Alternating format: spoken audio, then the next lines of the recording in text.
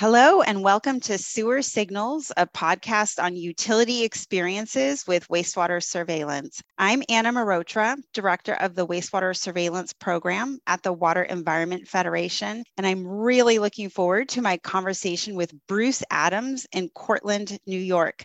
Good morning, Bruce. It's great to be with you. How are you doing? Good morning. I'm doing well. Thank you for asking. How are you? I'm doing great. It's a Friday morning. What else could be better, right?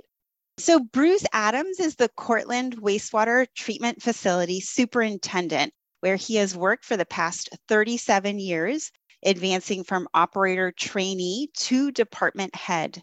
A grade 4A certified operator in New York State, he is also the city's point person for a state-funded food rescue and reuse program in partnership with a local NGO. And I was telling Bruce before we started recording that that's like a whole other discussion, the food rescue and reuse program. So we'll have to save that for another day, but it sounds super interesting. But a little bit about the city of Cortland. Cortland is located in central New York, and it's known as a center for music and performing arts. With a population of about 18,000 people, the city has a rich industrial history as the site of truck, typewriter, and wire hardware cloth manufacturing. The city's one wastewater treatment facility has a capacity of 9 million gallons per day, also can treat higher wet weather flows, but treats on average about 5.2 MGD from residents in Cortland and 3 smaller outside communities. The treatment facility recently underwent an upgrade to its anaerobic digestion process to accommodate dairy waste and set the facility up to reduce its carbon footprint to near zero. All right, Bruce, we're going to dive in. But before we get to wastewater surveillance, I wanted to talk a little bit about anaerobic digestion. So for our listeners who aren't familiar with that process, would you mind telling us a little bit about the process and what combined heat and power is and how that all has to do with greenhouse gas emissions? Sure. All of the organic solids that are removed from sewage so that you can safely discharge it to a receiving water also have to be treated before ultimate disposal. Anaerobic digestion is one method of getting that treatment. Anaerobic digestion is a little more complicated than the more popular aerobic digestion, but the benefit is that it produces a biogas, which is a mixture of about 35% CO2, 65% methane, and is usable as a fuel. We had historically used it in boilers to provide plant heat, but when we had a dairy producer site a facility within our collection area, we were able to upscale that, and we installed a 500 kilowatt generator to provide power and heat for our plant. Our plant typically has a demand of 325 to 350 kilowatts. So we can not only meet all of our own needs, but export the extra onto the grid. And to date, we have produced enough electricity to avoid the equivalent of 3,000 metric tons of CO2. Wow, that is really impressive. Thanks for that overview. It's great to hear that you're able to contribute to reducing greenhouse gas emissions in that way. Okay, now on to wastewater surveillance. So when and how did Cortland get started with its wastewater surveillance program for COVID? In May of 2020, I got an email from Mike Ryan, who is the environmental health person with our local county health department, advising of a webinar about wastewater surveillance for COVID. And I attended the webinar. I was just blown away by what I saw. It was led by Dr. Larson, who headed a team composed of people from Syracuse University, SUNY Environmental Science and Forestry, and SUNY Upstate Medical University. And they talked about, one, the methodology that they had developed, which involved filtering samples through a sucrose cushion under ultracentrifugation, YIHA, in order to concentrate the DNA material that they would be analyzing. And then they talked about the results they'd had so far, and they were able to show very clearly how the infection spikes moved through Onondaga County. They were getting samples from 5 different Syracuse area facilities. And so they were able to show that, the infection spikes started on the northern end of Onondaga Lake, and they related that to a nursing home that had an early outbreak there. And so I was just blown away. And Dr. Larson mentioned that they were hoping to enlarge their program to cover all of New York State. So I got in touch with him after that and said that we have a wastewater plant that covers 2/3 to 3/4 of the citizens of Cortland County, and we'd be interested in participating. So later in May, we sent our first sample, and except for a lull between June of 21 and January of this year, we've been participating in it. That's amazing. Yeah, I'm so impressed with what Dave Larson has been able to do with the program in New York State. So obviously, the 3 academic institutions you mentioned, those have been some of your partners in this effort. You also mentioned your local health department as sort of being the initial connection to this webinar. Who sort of would you say your partners are currently in your wastewater surveillance effort? My local administration, mayor, and common council. In fact, back in 2020, when we first were involved, when they were developing the technology, they simply ran the testing. Once the research team had a handle on it, they spun off basically a business, Quadrant Biosciences. And at that point, they required payment. And so I went to my council and said, this is going to cost money. Wastewater surveillance is not our core mission. Our core mission is treating wastewater and thereby protecting public health and the environment. But to their credit, they authorized the use of up to $10,000 to participate for a year. So the mayor and the council are still very, very interested in pursuing this, particularly now that the state is picking up all of the program costs. The local health department, actually in 2020 and 21, they were so consumed with their response to the pandemic locally that they really didn't have the bandwidth to take in the data points that wastewater surveillance offered. So although I certainly forwarded all of the test reports that I got from them, I'm not sure that they were making much use of it. So this year, when we got back into the program, I made a definite point of trying to engage the health department, and they are now very engaged and very interested. And we have been working with Dr. Larson, who's been very generous with his time in helping them to understand what wastewater surveillance can do for them. That's wonderful. And this is your Cortland County Health Department. Right. Okay, great. Okay, let's get into the nitty gritty. Where are you collecting samples for this program? At your influent?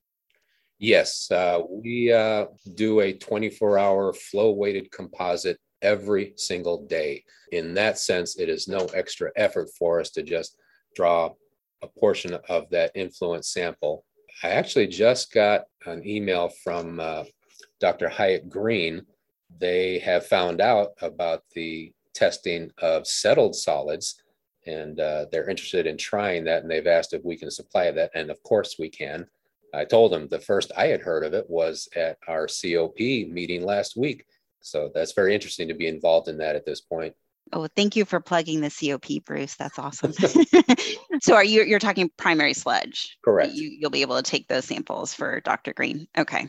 Yeah, that's great. So just out of curiosity, because we talk about this a lot, you mentioned, your mission is to treat wastewater and ultimately to comply with your permit. And there are few places where influent sampling is required under that permit. I know in the state of Kentucky, there is an example where influent sampling is required. It's written into the permit. In the state of New York, is that a typical requirement? Is your 24-hour flow-weighted influent composite a permit requirement, or is that something you do because you want to understand loadings to your facility? The permit requirements are largely dependent on facility size. And so a facility our size, yes, we are required to do composite samples on both the influent and the effluent twice a week. We do it every day for process testing needs. So, for example, we were involved with a small facility some years back. They were a facultative treatment pond process, and they only required a 6-hour composite once a month. Quite a difference. Thanks. That's helpful for people to understand. All right. So you're already doing the daily 24-hour flow weighted composite for permit, but also process considerations. Who actually collects those samples for you? So we have a full staff of 10 for the department, 6 of whom are operators. And so we rotate functions. We don't like to, pigeonhole any of our operators into specific roles, but rather everybody should be a jack of all trades. So we rotate operators in and out of lab duties, and whoever is on lab duty collects the composite samples, prepares samples for testing and or for sending to our contract lab. Okay. And so the contract lab you're sending the samples to for the SARS-CoV-2 analysis, is that still Quadrant Biosciences, or is it a New York State lab, or who's doing that sample analysis?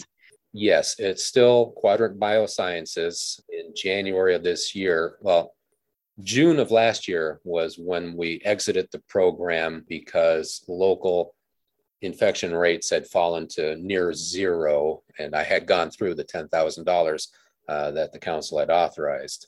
In January, Dr. Larson reached out and said they'd gotten state funding, and the funding includes overnight shipping and materials. And so we were more than happy to jump back into the program. And then kind of talk me through the logistics of once your operator on lab duty pours off a portion of your 24-hour flow weighted composite into the bottles are they provided by Quadrant Biosciences? What has to happen between that pouring off of that sample to getting the sample to the lab? And where are the tricky parts along that process? Yes. Quadrant sends shipping supplies 8 weeks at a time. They're basically cardboard boxes with styrofoam shippers inside of them, a sample bottle inside a Ziploc bag, because they are UN 3373 noted as biological specimens. And so the requirement is that there be secondary containment, absorbent materials, blah, blah, blah, the whole thing. So I put the sample in the cooler, put in a couple of ice packs. I put in some craft paper just because I don't like shipping boxes that rattle. And then I tape it up, affix the prepaid UPS shipping label, and drive it to a local UPS pickup point, which I had to change. The first one I was going to, which was only a few blocks away, I went to for quite a while. And then the research team reached out and said, we'd like to put together a video about this whole process. Could you take video of you guys collecting your sample, packaging your sample, and sending your sample? Sure. So when I went down to this place and said, hey, this is what I'm doing, is it okay if I just video myself dropping this off? And they're like, oh, I don't know. Corporate is really weird about cameras in the store. Let me check with my regional manager. And he came back and said, no, I'm sorry, can't do that. Okay, so no problem. The next week I came back and they said, yeah, no, regional manager doesn't want to accept this material at all. Oh, so my goodness. I switched to a different drop-off point, which is only a few blocks further away, so it's not a big deal, but that was interesting. Oh, that is interesting. Okay, but did you get your video done? I did not. Oh, no. I did the 2 videos, sample collection and sample prep, but not drop off. Right. Okay. So interesting. And this is twice a week. You're taking samples. No, we are doing it once a week. Once a week. Okay. Yeah. They're talking about trying to get it to twice a week, but I've not heard anything further on that. Okay. All right. So my next question was related to the challenges that you faced with sample collection and shipment. So you just talked about one, which is kind of the squeamishness around, accepting domestic sewage, even though it's, double contained with an absorbent pad in it and is also technically, not hazardous waste. So that's an interesting one.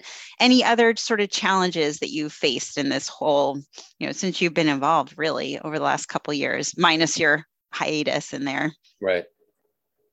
During the initial run with the program, sample transport was an issue.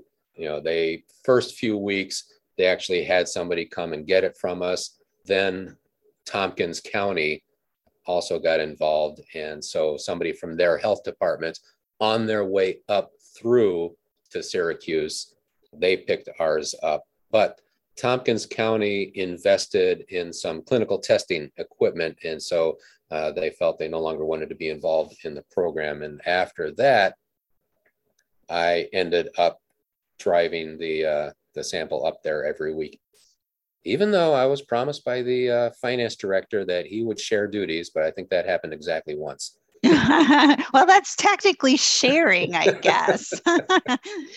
Yeah, so this is so interesting, Bruce, because I hear this over and over again, that it's just the logistical challenges of getting the sample from your facility to the lab. That seems to be the sticking point a lot of the time. I believe that because the people at Quadrant, were sharing with me that some of their participating facilities, it's a hike to get to some place to take that package. Cortland is a fairly small city, but we still have options for simple drop-offs. Right. They were telling me about facilities that they have to drive 20 miles to drop off their package. Right. And as we think about, as we as a country think about expanding this technology into more rural, underserved locations where, healthcare access is an issue, so thinking about using wastewater surveillance as a way to kind of fill in those public health surveillance gaps. These are the challenges that we are facing, right? You still need to get the sample from point A to point B. Indeed. Yeah. Okay, so let's talk about the data now. You're producing data once a week. It's part of the state dashboard, which I'll share a link to that in the episode notes. What's your sense now of how the wastewater data are being used? So every week when the information is sent to me, I forward it to the mayor, the council, my wastewater advisory board, the health department, one of the county legislators, and a few other people. And I also typically will add commentary on trends, commentary on the larger COVID-19 picture, and things that I pick up from the news. It does seem to be well received. I honestly don't know to what use it's put, but I provide the information, and these communities leaders will then have that data to use when interacting with their constituents in the case of the council and mayor, or it's an additional data point for the county health department. And we have found that it tracks very well with active cases a week out. And what do you see? What are the data showing right now? Right now, we're fairly low and stable. Our most recent 3 weeks samples were in the range of 18 to 19 gene copies per milliliter. Yeah, I'm always amazed. I just didn't think when I started working in this field in April 2020, I just didn't think we'd still be looking for SARS-CoV-2 in wastewater, right, in the summer of 2022. But here we are. All right, you talked about this a little bit and how the program is funded, and that's changed a little over time. You talked initially about your sort of council allocation of that $10,000, but now the program is funded by New York State. Is that correct? Yes. Okay. All right. Now, again, looking forward to a time when we're talking less about COVID. What are some non-COVID applications you'd like to see wastewater surveillance used for? Well, there are so many communicable diseases that transmit through feces. So wastewater is a perfect medium for testing that in a cost-effective manner. And I've really been thrashing that idea, for want of a better word, with the local health department. And beyond communicable diseases, Dr. Larson has talked about possibly using it for tracking drug use. Yes, everybody uses the toilet. The metabolites of drugs can be tested for. I don't know how one would differentiate between legitimate prescribed drugs and illicit use, but then I'm not a researcher. Mm-hmm. Yeah, somebody's got to know the answer to that, right? Have you talked to your, say, local health department about that? Is there interest in tracking drug use among the public health folks in your area? Yes, very much so. I've actually facilitated conversations between the health department and Dr. Larson, and they are very interested in the potential uses of wastewater surveillance for public health purposes. Oh, that's great to hear. Yeah, and you said it so nicely that what the value is in this. It's efficient, cost-effective, and applicable to a wide range of pathogens, but also health concerns. So, well, when you look at the history, how it was used, to help eradicate polio in third world countries where there is no infrastructure and very little funding, and yet wastewater surveillance, because it's so low cost and because it doesn't require the active participation of individuals to go and get a clinical test. You can identify an outbreak and bring your resources to bear there. That really shows just how effective it can be as a public health tool. Yeah, absolutely. Okay, so what's the best way for people to learn more about the New York State program? Probably starting at the really awesome website and dashboard that Dr. Larson and colleagues have put together. But anything else, any place else people should go online, anyone they should talk to if they're interested in learning more?